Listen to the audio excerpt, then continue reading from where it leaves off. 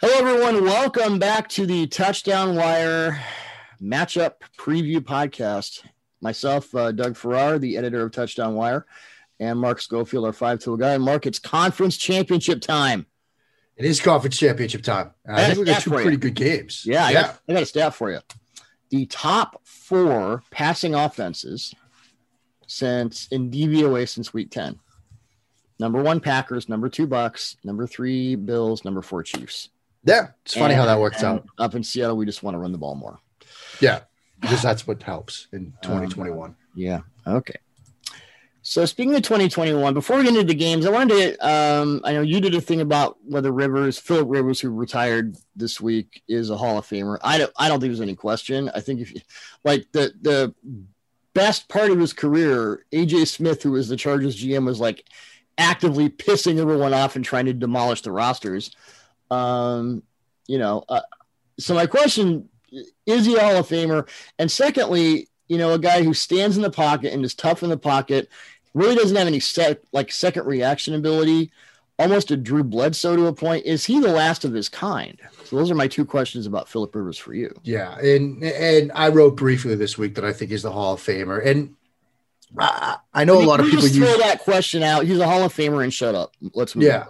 I mean, is he the last of his kind? I still think, and you know this too, you've written about this a lot. Football is so cyclical, it seems like right now he would be the last of his kind, a dying breed, a dinosaur, the battleship kind of quarterback that can't get out of his own way. As we're moving to guys like Kyler Murray and Trevor Lawrence, who's obviously mobile, all four of the top quarterbacks in this class are really mobile. So you're going to see the athleticism.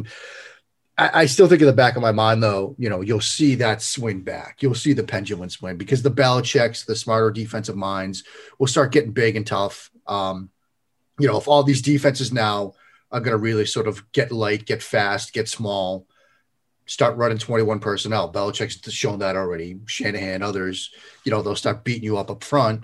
So the pendulum will swing back. So I don't think he's the last of his kind, but he's going to be the last I think we'll see for a while. How about that?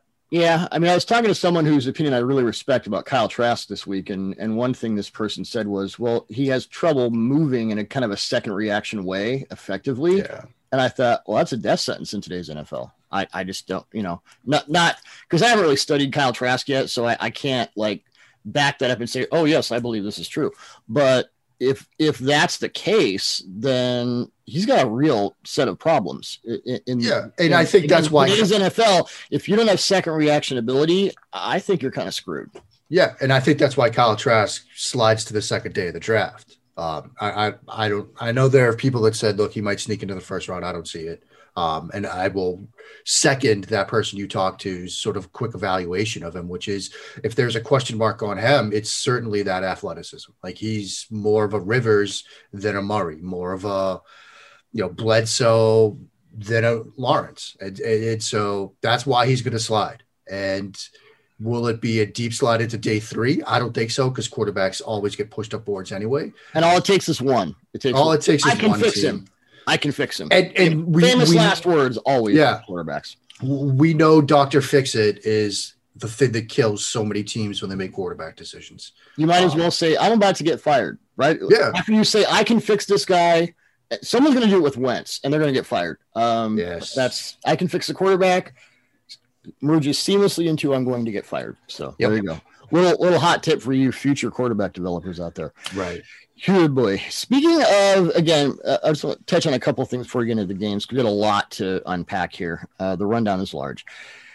Lamar and Goff, two quarterbacks, a lot of question marks. And you and I have both written about, I've written about Goff. I'm probably 10 times less impressed with Goff than you are. Lamar, I'm still on the fence. I think with Lamar, his ultimate upside is what Vic became in Philadelphia, but Vic was a much better passer. And with Goff, there are two kinds of quarterbacks who scare me to death. There's the one who absolutely needs everything to be perfect before he can, produce at a viable rate, and that's Goff. It's Garoppolo. I'm starting to think it's Wentz. These guys who, if any one part of it, if any of the blocks in the tower, you pull one block and the whole thing goes, I don't want that guy. And with Lamar, and I'm not in his head, I don't want to say this is empirically true, but it feels like with what they have him doing, he's so confident in the run game and his ability to run. That guy scares the crap out of me too. So where do you stand with these two guys who, Sean McVay, I've never heard him sound so non-committal about Goff. And with Jackson, it's not just, well, can they win more than one playoff game with him? They're going to have to give him $75 bazillion in the next year or so. So what are your thoughts? My thoughts initially off the top of my head are those two organizations would love to switch those two quarterbacks because I think Sean McVay wants a quarterback. Oh, that's mobility. An interesting construct. Okay. Sean McVay wants a quarterback with mobility. I mean, you saw the Wildcat Cam Akers stuff against the Packers. That's the reason he went with John Wolford. He's looking at today's game and says, I've got a Rivers-esque quarterback in Goff who's not exactly mobile. His mobility is Brady style, which is I can create with my feet, create space with my feet. So he wants a mobile quarterback. And in Baltimore, they want a quarterback who's just going to check the boxes, follow the recipe on a given play. Because what Lamar's doing right now, you saw that early in that game against Buffalo. If that first read or if that first two quick looks were not there, his thought is, I'm just a better athlete right now. So I'm going to run around and either take off or create time with my legs, and he's not checking the boxes. So I think both of those organizations, if you could flip those two QBs right now, they'd be happy with what they've got on offense. And that's not to say that Lamar's a bad quarterback. No. But I think that those organizations want something else at that position right now. I think you're dealing with two guys who are very hit and miss throwers. I think they struggle with what they see. I think if things aren't schemed, exponentially well for either one of them, Lamar just happens to be the most dynamic athlete at that position since Michael Vick. So there's your advantage. I don't know. I mean, that's an interesting thought. I don't know how McVay would deal with Lamar's reading ability, to put it bluntly. But maybe in that offense, he's got slightly better targets. Maybe it works differently. I don't know. Yeah, but I mean, you saw it too Saturday night. Like the third or fourth play of that game, you could tell that Lamar is just like, no, I don't like what I'm seeing downfield. And a lot of people are saying that, look, the fix is Kenny Golladay. The fix is Allen Robinson in Baltimore with Lamar. And while that might help, I think the other thing is he needs to rely less on his athleticism and more on his arm. And that's not happening right now. Because I don't think the fix is firing Greg Roman. He had a lot of open shots that he just, and this has been true all season. You talked about it like mid year. I wrote an in-depth piece on Lamar right after he said that Roman's offense was too predictable. And I'm like, okay, because I've been, beating the Mike McCarthy thing to death since like 2013. So I'm more than willing to blame a coach if it's the coach's fault that the passing offense sucks and it's only Aaron Rodgers that keeps this guy out of the fire. I'm perfectly willing to say that. I just don't think it's Greg Roman's fault. I think there are schemed open shots, and I think Lamar didn't see him. And I've talked to a lot of people who are pretty highly connected and know more about this stuff than I do, and we're kind of all in agreement. Like this is on Lamar at this point. Yeah. With Goff, I just think the ceiling is right above his head. Yeah. I don't know where to go with that. Yeah, I don't know. I mean, again, I think McVay just wants more athleticism. I'm on a whole host of other things with Goff right now, and he's not getting it. The money, though, I don't know his exact contract situation, but it's not great in terms of trying to get out from under it. They can't get out from under it until 2022. So there you go. There you go. On to the games. Four pretty good quarterbacks. Buccaneers at Packers, the Brady and Rodgers guys, they're decent. They're pretty good. Having said that, let's start with Green Bay's defense because we haven't talked about this a lot. We didn't talk about it in the divisional round podcast because it's Jared Goff and who cares. Jair Alexander against the Rams allowed -3 yards in coverage. Per Pro Football Focus, it's the only time a defender has allowed negative yardage with at least 30 coverage snaps in a game since 2006, which is as far back as PFF's charting goes at this point. Week 6 against the Buccaneers, he gave up 2 catches on 4 targets for 27 yards. Packers defense has improved in the second half of the season. They've gone from 22nd to 12th in total defensive DVOA, from 19th to 10th against the pass, which is more important than the run, because you don't really run. Although I think Ronald Jones is better than people think he is. But this Buccaneers offense is also a different beast. They've gone from 11th to 2nd in total DVOA, 13th to 2nd in passing DVOA, 14th to 5th in rushing DVOA, even though they don't run a lot. Since week 10, Green Bay and Tampa Bay have the NFL's 2 best offenses in passing DVOA. And they're kind of mirror images of each other. Although the Buccaneers don't run, both Brady and Rodgers are tremendously effective out of 12 personnel, especially in the second half of the season, especially as Tampa Bay's offenses kind of come together. Yep. I was asking Bruce Arians yesterday on the Buccaneers Zoom availability, like, how often do you get together with Tom Brady, and, how does Brady say this and you say that? And he said, we do it all the time. Byron Leftwich is a big part of it. I think when you look at the motion numbers and the play action numbers and just how much more diverse they are pre-snap, I think it's Brady saying to Arians, look, and there have been, intimations to the effect that Brady's allowed to quote unquote coach in Tampa Bay like he never was in New England. So you could infer that maybe he's calling more of the shots, but we talk so much about Green Bay's passing offense, the number 1 scoring offense. These are 2 very similarly constructed offenses in the passing game. Now, in the run game, it's a completely different monster, and we'll get to that in a minute. But from the passing game, it's pretty close. Yeah, it's very close. I think, Green Bay's done it all year, thrown out of heavier personnel groups. I mean, whether it's 12, whether it's 22, LaFleur's done a really good job at that. He's done a really good job at getting, Tonyan involved in the passing game. We've talked a lot about LaFleur as a play caller. And then to Tampa Bay, the way they sort of figured it out down the stretch with the 12 personnel, doing some different stuff. And it's weird. It's like this weird, and we talked about this a couple of weeks ago, the vertical / mesh, the stuff that they're doing is super Bruce fun. Arians is running mesh. Oh my God. Yeah, I know. It was a stunner. It was just an absolute stunner. It's a new day in America. I do not recognize this. I think they're similar quarterbacks in a sense. Obviously Rodgers is more mobile, but they're guys that can, for the most part, beat you with their mind. Talk about the Rodgers smile. Like, both of these guys know most of the time. I was actually wrong on that. It wasn't that play. It wasn't the Lazard. I got that wrong. So, yeah, but still.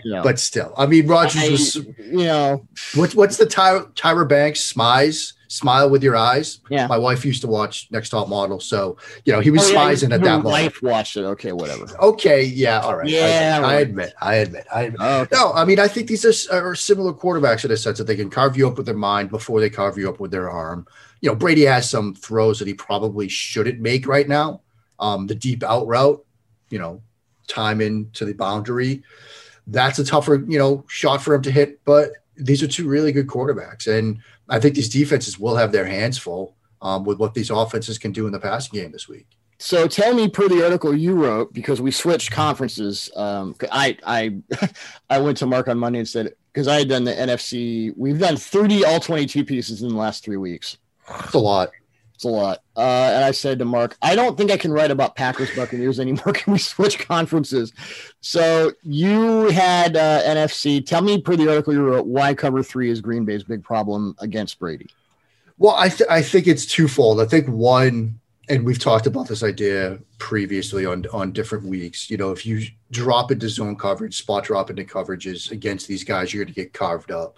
And Brady particularly gets cover 3, has been deadly throughout his entire career, because one of the weaknesses in cover 3, as you all know, with that single safety in the middle of the field, are those seam routes. And Brady, other than perhaps Drew Brees, has been the best that I've seen at throwing those. And then the other thing is just, charting it out. Green Bay's given up 41 passing plays this year, according to my chart, and of gains of 20 yards or more. 18 of those came when they were in cover 3. So they've had some struggles with it. They've had some struggles with cover 3. And it's one of those things where, if you're in cover 3, you just don't look to where Jair Alexander is. That DVOA number you highlighted from the divisional round is ridiculous.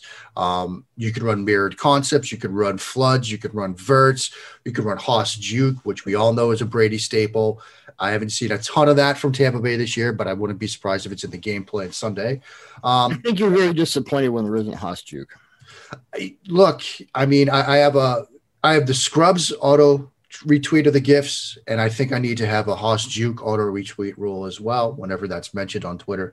But I think that if you're looking at ways to construct a game plan from Brian Leftowich's perspective, from Bruce Arians' perspective, you want to have some stuff for the game plan to attack cover 3 because Green Bay's been vulnerable on it this year. I will add that, and I brought up because we talked about this last week, Packers and Rams. The one way to take Davante Adams out of a game is to give him too high. Yeah. 2 safety coverage, and this doesn't include the last game because this was from last week's divisional round preview. The regular season against 2 safety coverage, which is cover 2, 2-man, cover 4, cover 6, Tampa 2. Adams has 18 catches on 27 targets for 223 yards, 51 yards after the catch, and 1 touchdown.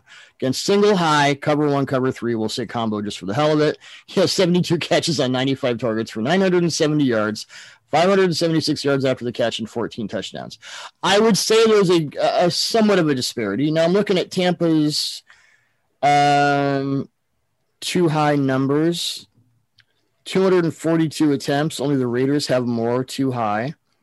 They've allowed 7 touchdowns, 6 interceptions. I'm going to go to single high and see what that looks like. Come on. Hamster on the wheel. Dun, dun, dun, dun. Hold music. Buccaneers. They've given up 20 touchdowns to 7 interceptions in single high. So the vulnerabilities go both ways. Yeah. This is per Sports Info Solutions, by the way, whose database is the best. Okay. So yeah, that's so the difference between these 2 offenses is obviously the run game. And I've said, Ronald Jones, I think, is better than people think, but this is a team that ran 5 times in one game once this season. So, and there's that inside zone or duo meme. Is an inside zone or duo, and Jeff Schwartz is the best with that. And what we've discovered is that the Packers don't care because they'll just kick your ass either way, zone or duo. Against I was watching NFL Turning Point, which outside of NFL Matchup is the best NFL show. 21 of the Packers' 36 rushing attempts in the divisional round were between the guards, 152 yards and 9 first downs. In the regular season, the Packers ran duo on 45 attempts, led the league with 6.7 yards per carry. Inside zone, they had 84 attempts in the regular season, the league tied best, 5.7 yards per carry, 11 total touchdowns out of inside zone and duo. Buccaneers, by the way, are tied with the Packers, 5.7 yards per carry out of inside zone. So Jeff Schwartz, former NFL offensive lineman, now a Twitter celebrity. We love this guy. This is it. You're going to see both inside zone and duo. So here's how Jeff explained the difference. Inside zone is a zone run scheme where the offensive linemen all step in the direction of the run play with double teams that are vertical and horizontal. The running back is at an angle chasing the butt of the center, which might be described differently depending on the offense. An inside zone can be a run to the tight end or not, and it's most often successful when the running back finds his way to the backside A gap. Duo is a gap scheme run and is often called power without a puller. It's a downhill run with offensive linemen moving vertical up the field, attempting to build in as many double teams as possible. The running back is downhill on the front side A gap. Duo is run exclusively to the tight end, so you can start building your double teams with him. The running back finds most success running this play to the call side, but he can hit backside for success if it presents itself. So those are differences. But the Packers don't care. They'll kick your ass to the inside zone. They'll kick your ass with duo. And here's where things get interesting because the Packers, and Sid Gilman used to say, we create big passing plays out of the run game. Everyone went, huh? Well, that's exactly what Matt LaFleur is doing. Right. Very Sid Gilman of them. Against the Rams, Aaron Rodgers had the deep incompletion to Allen Lazard, who dropped the ball out of 12 personnel with the Rams safeties cheating up out of a run look out of single high. They were too high and then they spun. Lazard drops the ball. That's a touchdown. Matt LaFleur tells Rodgers they have to go back to the play and get it when the Rams went back to their quarters coverage, which they do a ton. And what have we said about quarters coverage? We said this last week. When your safety's bet on the run, it's cover 0. Literally. Yep. Boom, 58-yard touchdown pass to Lazard. And you have to pay attention to the run fake when the Packers are in 12 personnel. Per Sharp Football Stats, hi, Warren, Green Bay ran the ball on 57% of their plays in 12 personnel in the regular season. 122 attempts, 5.6 yards per carry, 4 touchdowns. Now, I went back and looked at the Week 6 game where the Buccaneers just demolished Aaron Rodgers in every way possible, and we have a lot to talk about there. When the Bucs were waxing him all over the field, Rodgers threw just twice out of 12 personnel. Completed 1 pass for 13 yards, quick slant to Davante Adams against man coverage in which both Devin White and Levante David flowed to the run strength. So we're going to talk about quick game against the blitz, but big passing plays out of 12, I think could be because obviously the Packers have to go into a different offensive game plan. If Todd Bowles just recreates his entire playbook, who would blame him? Right. But the big passing play out of heavy personnel, you're going to see both offenses attempt to get those, and both offenses have been extremely successful. Yeah, and to go back to those coverage numbers you just rattled off for the Buccaneers, they've given up 20 touchdowns and 7 interceptions in single high. Single high. And 7 touchdowns and 6 interceptions and 6 dropped interceptions in 2 high. So they're a 2 high team. Yeah, but if you're coming out and running 12 at that, you're going to force them to get out of 2 high. Otherwise, you're going to run the ball down their throats. Not so fast, Dr. Schofield, because it might be a thing. A thing. The counter issue for the Packers in this regard. Defensive tackle Vita Vea has been out since week 5 with a broken leg. That may be one reason Todd Bowles was so aggressive against the Packers in week 6, because he's like, oh, crap, my 500-pound run-stopping guy is gone. Now I got to get, different.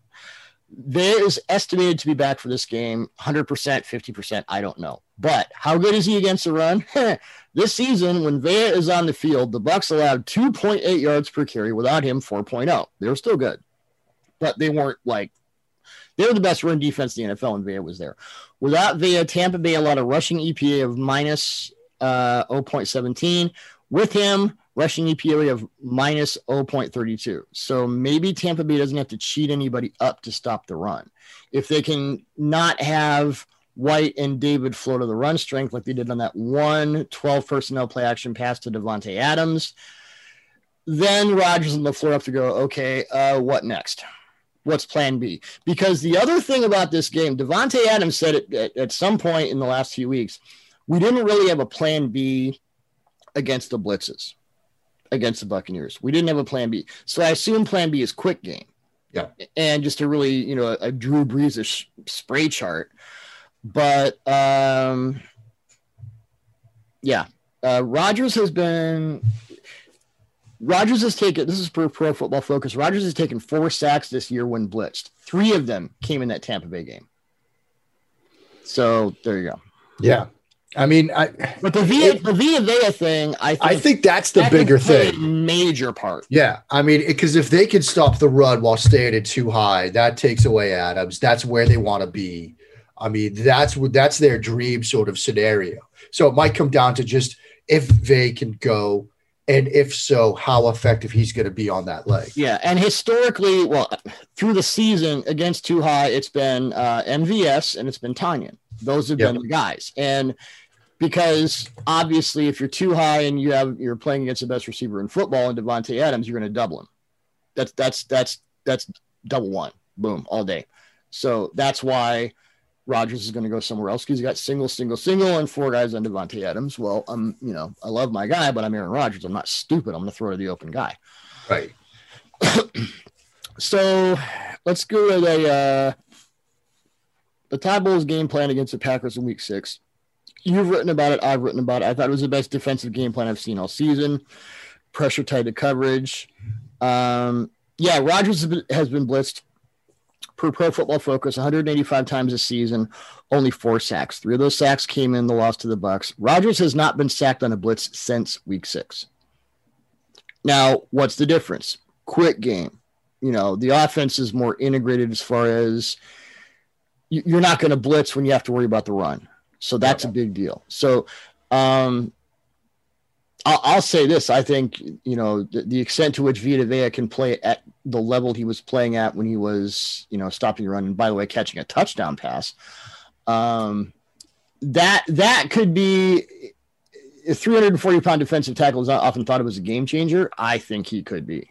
I think that's there's a butterfly effect off of there really is, because then White and David are staying in their gaps, they're moving around, and all that. Speaking of pressure, you wrote a piece on sim pressure against Brady, and I'll just mention that Za'Darius Smith could be huge for this because Preston Smith is good. We've said, Kenny Clark, double him, single everyone else because he's really awesome.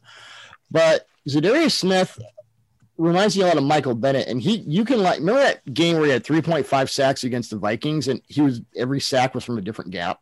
Yep. He's very much like Michael Bennett. You can line him up everywhere. Alex Kappa out, Ali Marpet in, fortunately for Tom Brady. But talk about sim pressure against the Bucs and how a guy like Za'Darius, who is your movable chess piece on the line, and from linebacker, he can get a sack from off ball too. So how does that all work out? Yeah, and the sim pressure piece came about because I figured, look, with a backup guard in place of Kappa with Steady, how are teams going to attack them? We all know the book on Brady is interior A-gap pressure. So I figured, look, it's going to be stunts, right? They're going to stunt, they're going to twist. Teams are going to do that against them. And when I went through and rewatched all of the sacks that Tampa Bay gave up this year, there weren't that many stunts at all. There was actually one against the Saints where they had Demario Davis in the A gap, Hendrickson out in a wide 9. Davis comes through the left shoulder of Ali Marpet, and then Hendrickson loops around. Marpet gets caught with his sort of head down. He can't see the looper, comes off it late, and you get the sack. Demario Davis, by the way, in my mind, second to Devin White as an off-ball pressure linebacker. Yeah. And no, when you want to talk about Smith, you want to talk about Smith this week with perhaps, what he can do in an off ball, what he can do in different gaps. There you're showing pressure with Davis walked up in the B gap between the guard and the tackle. That's something you might see, but he's really the cheese there because he's just occupying the guard and the tackle. It's Hendrickson looping around, which is the goal. So you might see Za'Darius Smith doing stuff like that this week against Tampa Bay. But that was the first sack I looked at. I'm like, oh, this is great. My theory is right. But then I go through the rest of their sacks. A lot of them really sim pressures. And, the definition I'm using for a sim pressure, because there are different generic definitions out there, would you show potentially 5, 6, or 7, but you really rush 4 and you come at them from different angles. And so what does that do? It sort of creates situations where you might have a slide to a guy that's dropping into coverage and an overload coming from the other side, and you just can't get it blocked up. Or there was a sack, I think it was against the Chiefs. JT O'Sullivan, former quarterback, the QB School on YouTube does some great videos. Great stuff. He had one on how quarterbacks understand protection. He had this sort of rule of thought, which I think is brilliant. The goal of pass protection is to get as many double teams as you can. Well, the flip side goal to that for a defense should be get as many 1v1s as you can. And on one of the Chiefs impressions where they had the safety and the linebacker to 4-1-6 walked up, they both drop. You get a double on the interior, but then 3 1v1s and you win one of them. And other situations where, they're sliding protections, 2 guys that drop, and you get that sort of overload look or a bunch of 1-versus-1s on the backside, or you get guys dropping off to take away hot reads for Brady. New Orleans did that in week 1. Mm-hmm. And so when we've talked about the hot read situation for Brady that he's still sort of trying to learn, whether it's a shallow crosser or more vertical release, if you can show pressure, then drop, take away hot reads, take away where Brady wants to go quickly, that's another thing that you can do to sort of trip them up. And that's worked this year against them. And sort of tie Za'Darius Smith into that, move him around, have him be the cheese on a lot of these where you're sliding protection towards him because you're worried about him, then drop him off and create those 1v1s. You don't have to do stunts. You can tie those in too. The Giants had a great example. Patrick Graham has been nasty this year, but they had a sub package, all this pressure looks, and they looped Leonard Williams all the way around. It was a ridiculous sack. But those are ways I think Green Bay can scheme up some pressure on Tom Brady, take away what he wants to do, take away some of those quick throws and hot reads, and get after him a bit to make him uncomfortable on Sunday. Guess how many total pressures the Packers linebackers have this year? I'm going to give you a hint. Ed Rooney. And 9? 9. They've pressured 9 times. That's it. 9. Wow. Pressures from Green Bay. Christian Kirk. Also, first of all, Chris Barnes has 4. Kamal Martin has 3. I mean, we know that the Packers linebackers are a big box of fruit, but yeah. By the way, incredible Ferris Bueller reference right there. Thank you. That was well done. Off the top of my head at 7:30 in the morning Pacific time. Boom. Wow. Yeah. I'm just glad. I'm honestly, I'm kind of stunned that I recalled that too. I know, right? Well, Yeah. We're all guys talking football. There we go. So yeah, I guess my question there is if the Buccaneers know that the Packers linebackers are a big box of fruit, I mean, does it help the linebackers to have the same pressure, or does it just negate? I think it helps them. Mario Davis or White and White especially, but both White and David against the Packers in Week 6 just demolished the Packers protections with all kinds of pressure, both simulated and not. And I will say they did as Aaron Rodgers said, the word he used against the Rams for his line was stellar. But they have not picked up protections well at all season against multifaceted fronts. So, Packers defense is kind of middle of the pack. The linebackers, as far as pressure, as far as coverage, I mean, yikes. I think the sim pressure stuff helps them because, with 9 pressures to their credit this year, they clearly not created it. So you have to manufacture it. And this is a way I think you can do it by creating some overload situations, creating some moments when you get an advantageous one-on-one. Maybe they do have to do some stunt stuff as well. Where you're going to use Darius Smith as the initial penetrating guy, then loop somebody around behind him to get a crease that you can take advantage of. It's going to be tough. And what Tampa Bay is going to want to do. They're going to protect inside out. Stiddy was good enough. But when you've got Jensen, who won a lot of these, I will say, he would be the guy that would see the overload situation and then fight like hell, to get out to the right tackle to try to help somebody. He's an incredibly good center. Who was the guy he just demolished? You feel bad for the guy's entire family. That was the Washington game, right? Because you tweeted that out where he forklifted a dude into the cheap seats. He threw him. He threw a guy. He just thunk. Yeah. Hold on 1 second. I got one thing. Oh, boy. Let's just do this real quick. 9 times. 9 times. Okay. 9 times. 9 times. That's how many times Green Bay's linebackers have pressured opposing quarterbacks. I think you're going to name this show the Ferris Bueller podcast. 9 times. 9 times. Okay, moving on. Man, as a kid growing up in the 80s that loved computers, that movie was right up my alley. There you go. Okay, so after 9 times. So I insist this is the Doug is an idiot portion of the program. I insisted that Todd Bowles had to use Devin White as a blitzer and nothing else against the Saints. I will say White's interior blitz was a catalyst for Breeze's interception to Sean Murphy-Bunting because it forced Breeze off his spot, and that wasn't great for Breeze. But in 3 games against the Saints this season, White has no pressures of any kind. 0-0-0. Sacks, hits, hurries. Pretty weird for the NFL's best off-ball blitzer. And I would call that at least a pressure. So maybe, PFF, maybe go back and look at that one. White also had that pick off a really bad Breeze throw to Kamara. At that point, I'm like, can we just take him out and reverse the game and make this never happen? But against the Packers in Week 6, White got a sack and 3 pressures, and Bowles lined him up all over the place. So we'll see. But White also became the first player ever to have at least 10 tackles, an interception, and a fumble recovery in his first playoff game. So that's me not knowing what the hell I'm talking about. Just wanted to end it there. We all take our L's. I would expect, I would be surprised because they did all, it was sim pressure in the A gaps. It was bear fronts with White, and there was one Rodgers must have been thinking, what the hell is this? They had White and David in a bear front as the pass rushing outside linebackers, and Shaquille Barrett as the off ball guy. That was pretty twisted. We've talked about it. There were 2 teams this year that gave Rodgers fits and made him confused, and it was Panthers and Buccaneers. Pressure coverage. It's Yep.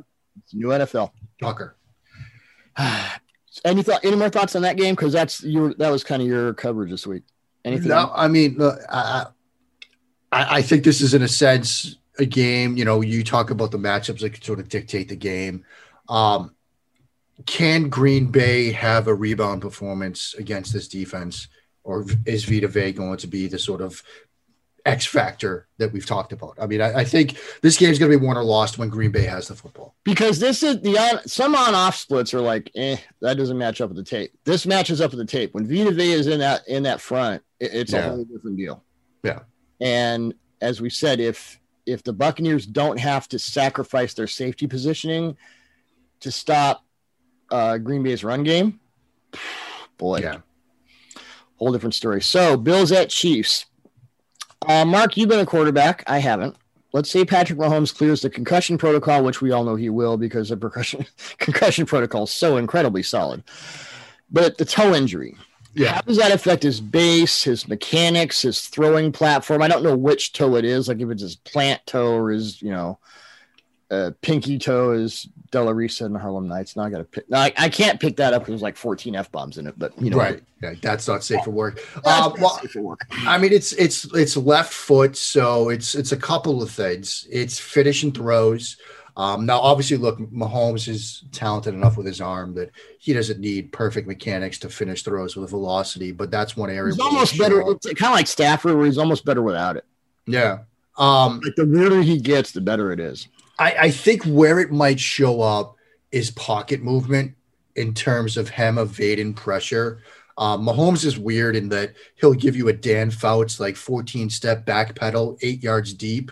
Mm-hmm. I actually saw some people putting out the average splits for offensive linemen this year. Somebody had that from PFF, and the widest were the Chiefs, and a lot of people are speculating that's because of the Mahomes drops. You're going to widen and force him to the edges artificially to give him more space to retreat into the pocket, because that's what he does. You might see that hampered. You might see his ability to evade pressure hampered. I know we're going to talk about Leslie Frazier and sort of his thoughts on keeping Mahomes in the pocket. This might keep him in the pocket artificially. Yeah, now, is that where you want him to be? I don't know. Is that just something you say because what else are you going to say going up against Kansas City? They're good. But I think those are the areas you'll see it show up. We all know he's going to play. I mean, we all know he's going to play. And Mahomes at 75%. Let's say, okay, you're Eric Bieniemy. Sorry, you're never going to be a head coach. Well, apparently. God. That's an entirely – that's a show for next week. Can I just say bullshit? Actually, bullshit. They didn't really run a different offense at Chad Henne. And Andy Reid, going back to all those guys in Philadelphia that were like borderline backups, and McNabb would get hurt and they'd start 3 games, and Andy knows how to make I don't want to say bad, below average tools quarterbacks look like Joe Montana for about 2 or 3 games. Yep. I didn't see any difference in the game plan when Henne went in, which is no. I mean, it's the sort of Marcia Broda. They ran sort of the same. I mean, it's a little different with Mahomes because Mahomes can do more, but with Alex Smith, it wasn't like Andy Reid invented spread when Mahomes came in. First of all, Alex Smith played spread at Utah. Under Urban Meyer. 2004. Yeah. And he was the first overall pick. I mean, and when they drafted Mahomes but sat him for the year, look at what Smith did in that offense. Yep. I mean, it was sort of the start of the Andy Reid West Coast on steroids that we're seeing right now. Reid is who he is. He's a guy that's going to run speed option with Patrick Mahomes on 4th and short, and then turn around and put the game in Chad Henne's hands and have him throw the ball on 4th and short. I mean, you call it the spread coast offense. I like that. I like that. We all know Mahomes is going to go. I think the biggest thing for me in this game, it's great that we get 2 rematches in each conference championship game. Yeah, which is weird. And the Chiefs and the Bills playing in an AFC championship game for the 27th year yet again, because it was like 27 years ago, and then another 20. It's just weird. We're all living in a simulation. these are two completely different teams than we saw back in week 6. Yes. Because that Buffalo team, it was in the midst of a Josh Allen stretch that we can talk about. They had a lot of injuries. And at the start, this Chiefs team back in week 6, that was sort of around the start of this weird sort of set of circumstances where since blowing out the Jets, I think in week 8 or week 9, every game of theirs, except for the week 17 game where they sat everybody, has been a one-score game. Well, I don't want to say Mahomes hasn't played well, but it's just weird to me because either they're a completely battle-tested team, iron sharpens iron, or they're just ripe for losing. I will say I would like, and this sounds crazy because of who it is, I would like to see Mahomes work from the pocket more and bail. I think, let's say if his ideal is 2.8 seconds in the pocket, I think he's bailing at about 2.4 or 2.5. I'd like to see him at about 3. Yeah. And well, okay, I'll get into this. Bills defensive coordinator Leslie Frazier said this week that the main thing you have to do against Mahomes is keep him in the pocket, because if you let him bail, you're in real trouble. I don't know if that's just, typical press conference bullshit on Frazier's part, but Mahomes barely left the pocket against the Bills in week 6. 4 times, completed 2 passes for 31 yards. From the pocket, he completed 19 of 22 passes for 179 yards, 2 touchdowns, no interceptions, a passer rating of 130.9, and an EPA of 5.7. Is that good? That's pretty good, Doug. Pretty good. Both touchdowns were to Travis Kelce. Both saw Kelce exploiting voids in Buffalo's zone coverage. 1 touchdown against Tremaine Edmonds, 1 on Jordan Poyer, where it looked like a coverage bust between Poyer and Tre'Davious White. When guys are pointing at each other while the guys scoring a touchdown, that's never a good sign. And if you think, well, I'll just put a cornerback on Kelce. Did you see that move that Kelce put on Denzel Ward in the divisional round game? I think Denzel Ward has to take like a gap year now. My ankles broke watching that. Ouch. Yeah. So Mahomes in the pocket, and yes, he's a cyborg. 16 touchdowns, no interceptions outside the pocket. Threw all 6 of his interceptions from inside the pocket. But I think in a game like this, for one thing, Buffalo and Cleveland did not. We go back to, well, I'll bring up the numbers here. So yeah, Mahomes is a cyborg outside the pocket. He's just as dangerous inside. The key for the Bills will be to get pressure on Mahomes without blitzing. And this is where the Bills have a real problem. Per Pro Football Reference, they blitz 35.8% of their defensive snaps, 8th highest in the league. They generate pressure on 21% of their defensive snaps, tied for 8th worst with the Panthers and the Browns. Last week, Cleveland managed to pressure Mahomes on 6 of his 31 dropbacks. Is that good? No. Week 6, the Bills pressured Mahomes on 12 of his 34 dropbacks, but Mahomes completed 4 of 6 passes for 64 yards and a touchdown under pressure. If they can't pressure Mahomes with 4, because we've talked about like how do you beat Mahomes, the hypothetical how do you beat Mahomes, right? I think you have to show him a few things. You can't blitz him because that's just death. If you can get pressure with 4, the primary thing, and they have the guys to do this, I think you have to match the middle. Anything that comes as a crosser. Yeah, you've got to rob those. Of course, you have to decide, like, do I double one on, because they've got 2 1s. Kelce's a 1 and Hill's a 1. So do I double one on Kelce or do I double one on Hill? And I was listening to Greg Cosell on the Ross Tucker football podcast this morning. He mentioned that probably the hardest formation to defend right now is the 3-by-1 the Chiefs run, where Kelce is the X-ISO and Tyreek Hill is the inside slot guy. Yeah. And the defensive coordinator is like, oh, F off. Right. Because, if you're going to double Kelce, if you're going to double Hill as the number 3 to that trip side on the inside, then you're really effed to the backside with that Y ISO, because what are you going to do? Are you going to double both guys and play nobody in the middle of the field? Like, your dream is, if you're going to go Y ISO with Kelce as a defensive coordinator, is to have Hill on the boundary at the 1. Yeah. Because then, look, you're forcing the tougher throw, which, again, with Mahomes, he can make all of them in his sleep, but, it at least gives you a fighting chance. But when you've got those 2 guys on the inside, forget it, because then that opens up something that they do often, cross those 2. And now you're picking off. If you're going to double one of those, you get guys running into each other. and it just gives Mahomes some easy throws. Well, yeah, and I think you have to match the middle. You have to delay Mahomes's crosser looks because, the Broncos did that to him his first year as a starter. They played heavy match over the middle. They worked in some cover zero blitzes, and they made it work because a lot of times his hots are the crossers. Yeah. Here's one thing the Bills don't want to do. Don't play too high. They had the most dropbacks in too high of any team in week 6, tied with the Colts with 18. Both of Mahomes' touchdowns came against too high, and overall he completed 14 of 18 passes for 179 yards. So don't do that.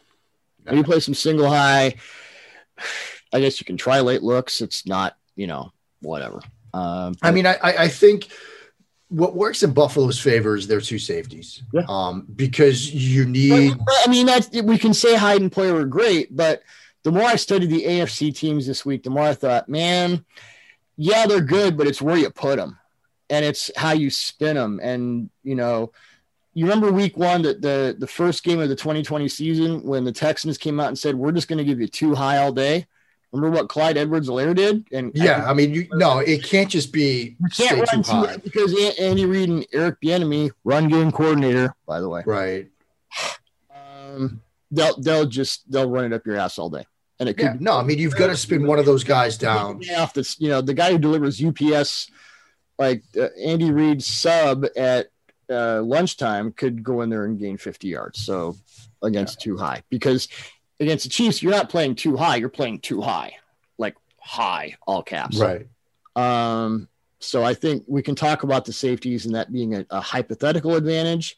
You're right to the Browns. And the Browns have the worst deep safeties in the league because they have none. I thought they did a pretty nice job of spinning stuff and making it look different to where, Mahomes, honestly, if Sorensen is called for that hit, that helmet hit, well, it's not a different game. We're going to get it.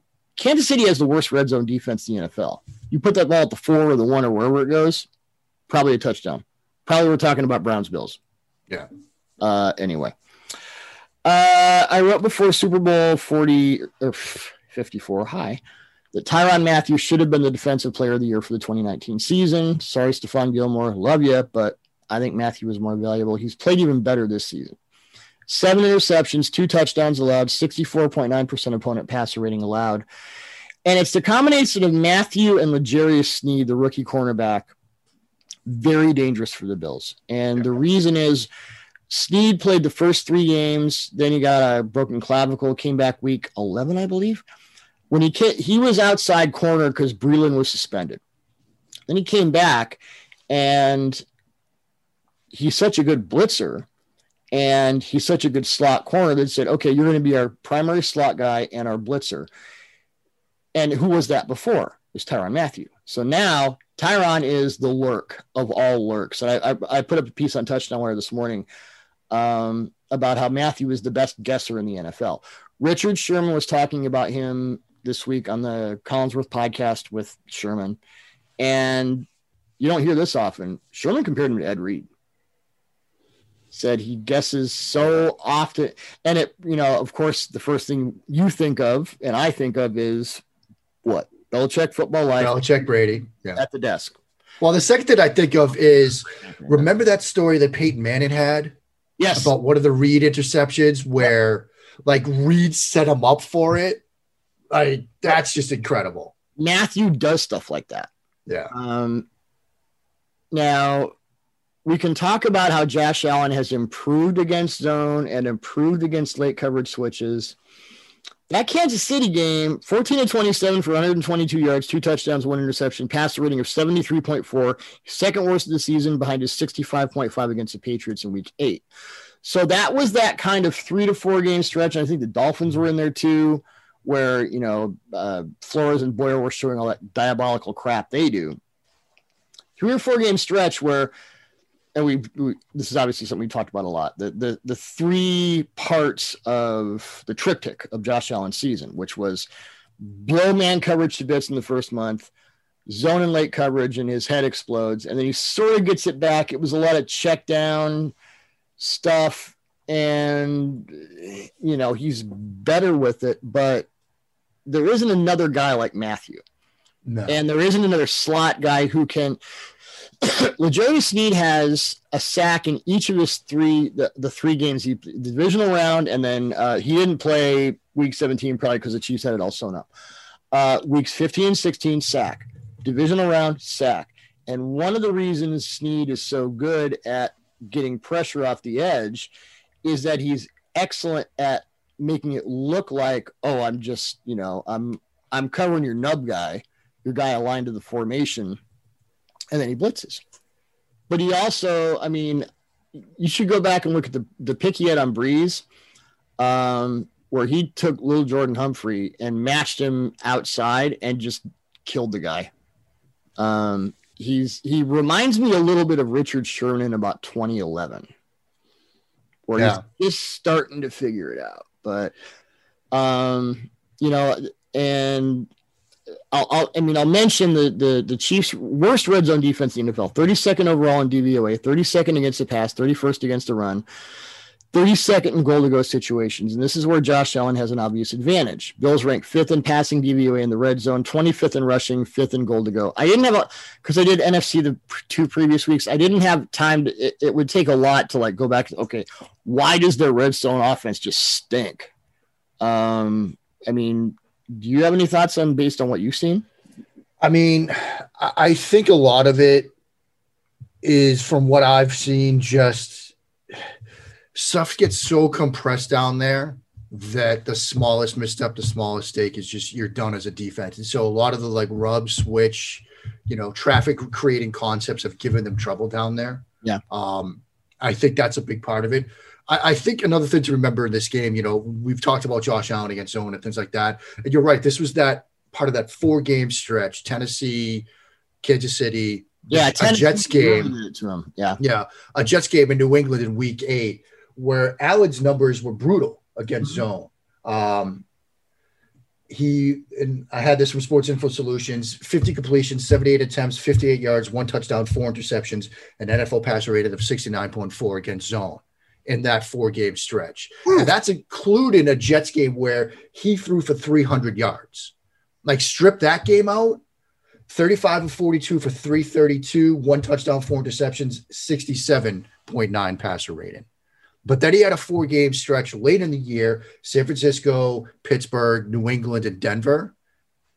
52 of 74, 617 yards, 4 touchdowns, 1 interception, NFL passer rating of 107.7. Now those are all there are no puppies in there. Those are big dogs. Those are some pretty good teams. Yeah. And the other thing to keep in mind here, Allen missed on some man coverage chances in that game in week 6. Mm-hmm. Even though they were missing some guys were banged up. He had to throw early in the game. He had Diggs on a corner on a deep crosser. No one will play, and it's because his offense is going to score 35 points a game or more. He will run cover 0 blitz and just not give a damn. Yeah. So he had man coverage opportunities. He just missed on them. Yeah. He hits on 2 or 3 of those. Again, we're talking about a different game back in week 6. And this is part of the reason why I think you and I are in agreement that these are 2 completely different teams right now, particularly on Buffalo's side, because they've gotten better on the offensive side of the ball. And this is one of Tre'Davious White's first games back from when he was dealing with some injuries. That's also critical. When he got healthy, that whole defense changed. But I'll tell you another guy who's made a big difference. I think you know who I'm going to say. Probably. Taron Johnson. Yes. I'm going to go with, 5 DBs. I want to get a sense of. My sense is the Bills run a crap ton of nickel. I would bet on that. 269 passing attempts. Taron Johnson has become that guy. Had the long pick 6 against Lamar Jackson where he just jumped into the window. And if you jump into the window against Lamar, you can get away with it because, sorry, Lamar. Yeah. Oh, yikes. So I'm watching Patrick Mahomes' interceptions, and there was one in week 16 against the Falcons. And it was linebacker Foyesade Olakun. I almost got it. Almost. I was looking at the pronunciation guide. Really an underrated player. And he did something that I've rarely seen a linebacker do. And it was I tweeted about it. I said, cool little nuance here. This is the Olakun pick where Tyreek Hill chased him down and prevented a pick 6. So keep pick 6 in your mind because we're going to come back to that. Watch how he looks Mahomes off pre-snaps as quarterback will look a safety off. He's looking over to the trip side like, oh, there are only two guys over there. So Mahomes sees that, and he thinks he's got Kelsey wide ass open on the slant. Well, you look at the Teron Johnson pick six against Lamar. Teron Johnson is playing off, and Mark Andrews has his sit route. And because Johnson's playing off, Jackson thinks he's got Andrews wide ass open on the sit route. It's not the same route, but it's kind of the same spacing. Yeah. You can fool Patrick Mahomes into interceptions with late movement. And the Bills are really good at this. Teron Johnson has 2 pick sixes this year, one against the Ravens in the playoffs, one against the Steelers, where each time he made it look like one thing, jumped it late. And Mahomes is a little bit susceptible to that. Yeah, and, both those interceptions. Quarterbacks are. Yeah, I mean, most quarterbacks are. In both of these interceptions, the Falcons won and then the Teron Johnson won. It's an example of a quarterback making that assumption of what he's getting backside before confirming it and just letting it fly. If you can change that picture when you're not in the field of vision as a defense, you're going to have success. And this is something I think to watch, because if Buffalo can get a turnover or two in this game, I really like their chances. I like their chances anyway. Oh, yeah. I think if we're going to see one of these 2 road team wins, I'm putting my money on Buffalo. But if they can force a mistake from Mahomes, 2 mistakes from Mahomes, I really feel good about where they'll be. I think, well, we'll see where Vita Vea is. But the way the Packers are controlling defenses with the run game and the big play passing game based off the run game, and the way LaFleur is dialing it up. I mean, God, talk about student becomes a teacher. He might be a better game player than Kyle Shanahan right now. He's just might be. This is Mozart the way it should be played. I think the Buccaneers probably fall a little bit short. I think it's gonna be a lot closer than that week 6, because I think Rodgers will call a lot more of the protections. They'll still have their deep shots. I think, you'll see a pretty similar plan from Tampa Bay. I just get the feeling that Green Bay is going. I think KC is going. What I think is going to happen is Spagnuolo is still going to have a plan to have Josh Allen's head explode with late movement, late switches. I can't overemphasize how important it is that Tyrann Mathieu became the lurk defender when L'Jarius Sneed returned and got out of the slot. And now you saw that pick against Mayfield where he's just waiting. And the whole time he's just like, yeah, bring it. Yeah. He had 2 picks against Drew Lock. He had a pick against Derek Carr last year. And he does this a lot. He was running, he was controlling the post, and halfway through the post, he knew that wasn't the play. It was the out to Darren Waller. He's going up, and here's Waller, and he's like going the post to, I don't remember the receiver. And as he's going past Waller, he moves to control Waller. I mean, this is just, when Richard Sherman compares him to Ed Reed, my ears perk up. Right. I mean, my only. I've heard Sherman tell a story that when the Niners offensive players were preparing for Super Bowl 54, the one guy they couldn't game plan for was Mathieu, because they were like, we don't know what he's doing. Right. He doesn't have a tendency. I think that's going to be one of the differences, maybe the primary difference. Look, Josh Allen is, potential MVP candidate. He's come so far. Man, I think you have to be just on a slightly more elevated level as far as how you read and where you go against Mathieu specifically. Yeah, it's not a great pass defense, but it would be like horrible without him. I mean, my only thought there, and that's all right. Allen has gotten better at using his eyes as a quarterback. Oh, sure. And I do think that there are going to be some opportunities where he could bait Mathieu just a little bit. And it might just take one play. Mathieu might get some plays. He might get some breakups. He might get a turnover. But with that jalapeno, you've talked about this. They love to run a double post in the over. Yeah. If he can move him to one of those guys, throw the other one, as he's shown the ability to do this year. That might deliver a big play for Buffalo. I think I'm a little bit more bullish on that Buffalo's chances than you are. Just because I do think, I mean, just from an aesthetic sense, being an AFL guy, AFL historian, I would love Packers Chiefs Super Bowl one redo. Yeah. Maybe I'm letting my heart guide my head. I don't know. No, I mean, I think the Chiefs are favored by 3 at home. It's a push, and I think it should be. Yeah. Yeah. I mean, I think, look, this is the AFC Championship game everybody wanted. In a sense, I think we got the 2 games that people wanted. People wanted Brady Breeze. People wanted Bills Chiefs. We got them. It should be 2 fantastic games. Brady Rodgers, Brady Rodgers, yeah. I think we're going to get 2 very close games. I expect 2 very good games. And I really don't see like a bad Super Bowl that could emerge from this. Any of the potential matchups that we would get in Tampa will have incredible storylines. So I think we're in for a fantastic afternoon of football. Yep. Another thing about this Super Bowl, first one I won't have been to since 46. Yeah, that part stings. Sucks. Anyway. Yeah. First world problems, I'm aware. Yeah. I'm not complaining. I'm just whining. We can whine. Whining's okay. All right, man. Any other thoughts? No. I mean, as usual, we will have this covered all weekend long into next week. We have what is it? 9 pieces? 9 pieces? Yeah. 9. That's been a big number for this show. And look, next week you will get Monday morning Senior Bowl watch pieces from myself. That's right. It's Senior Bowl week. Something else we're not getting to do. Although my credit card will be happy because I won't be running up a bar tab at Veets, which is good. Bar tab at Veets. Virtual. Is the Bird Pit gone, by the way? No, it's still there. Okay. That's the best barbecue ever. So how many times we were all 22 pieces this week? 9 times. 9 times. That's how many times. That's how many times. Yeah, no saucy Q's. My cardiologist will also be happy. Saucy Q is like an 8. Brick Pit is a 10. See, I'm very partial to saucies. I always thought about trying to find a way to order some via like Postmates or something just to replicate it. Can't quite figure that out. But anyway, look, Senior Bowl next week too. The fun never stops. Yep.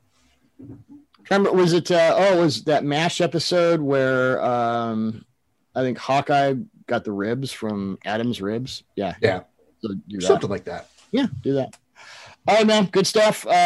Always more to come on TD Wire, Super Bowl, Senior Bowl. We just keep rolling. Keep rolling. We'll talk again on Monday. Yep. With the teaser with the game forensics. All right, man. Take care, and we'll talk soon. Sounds good.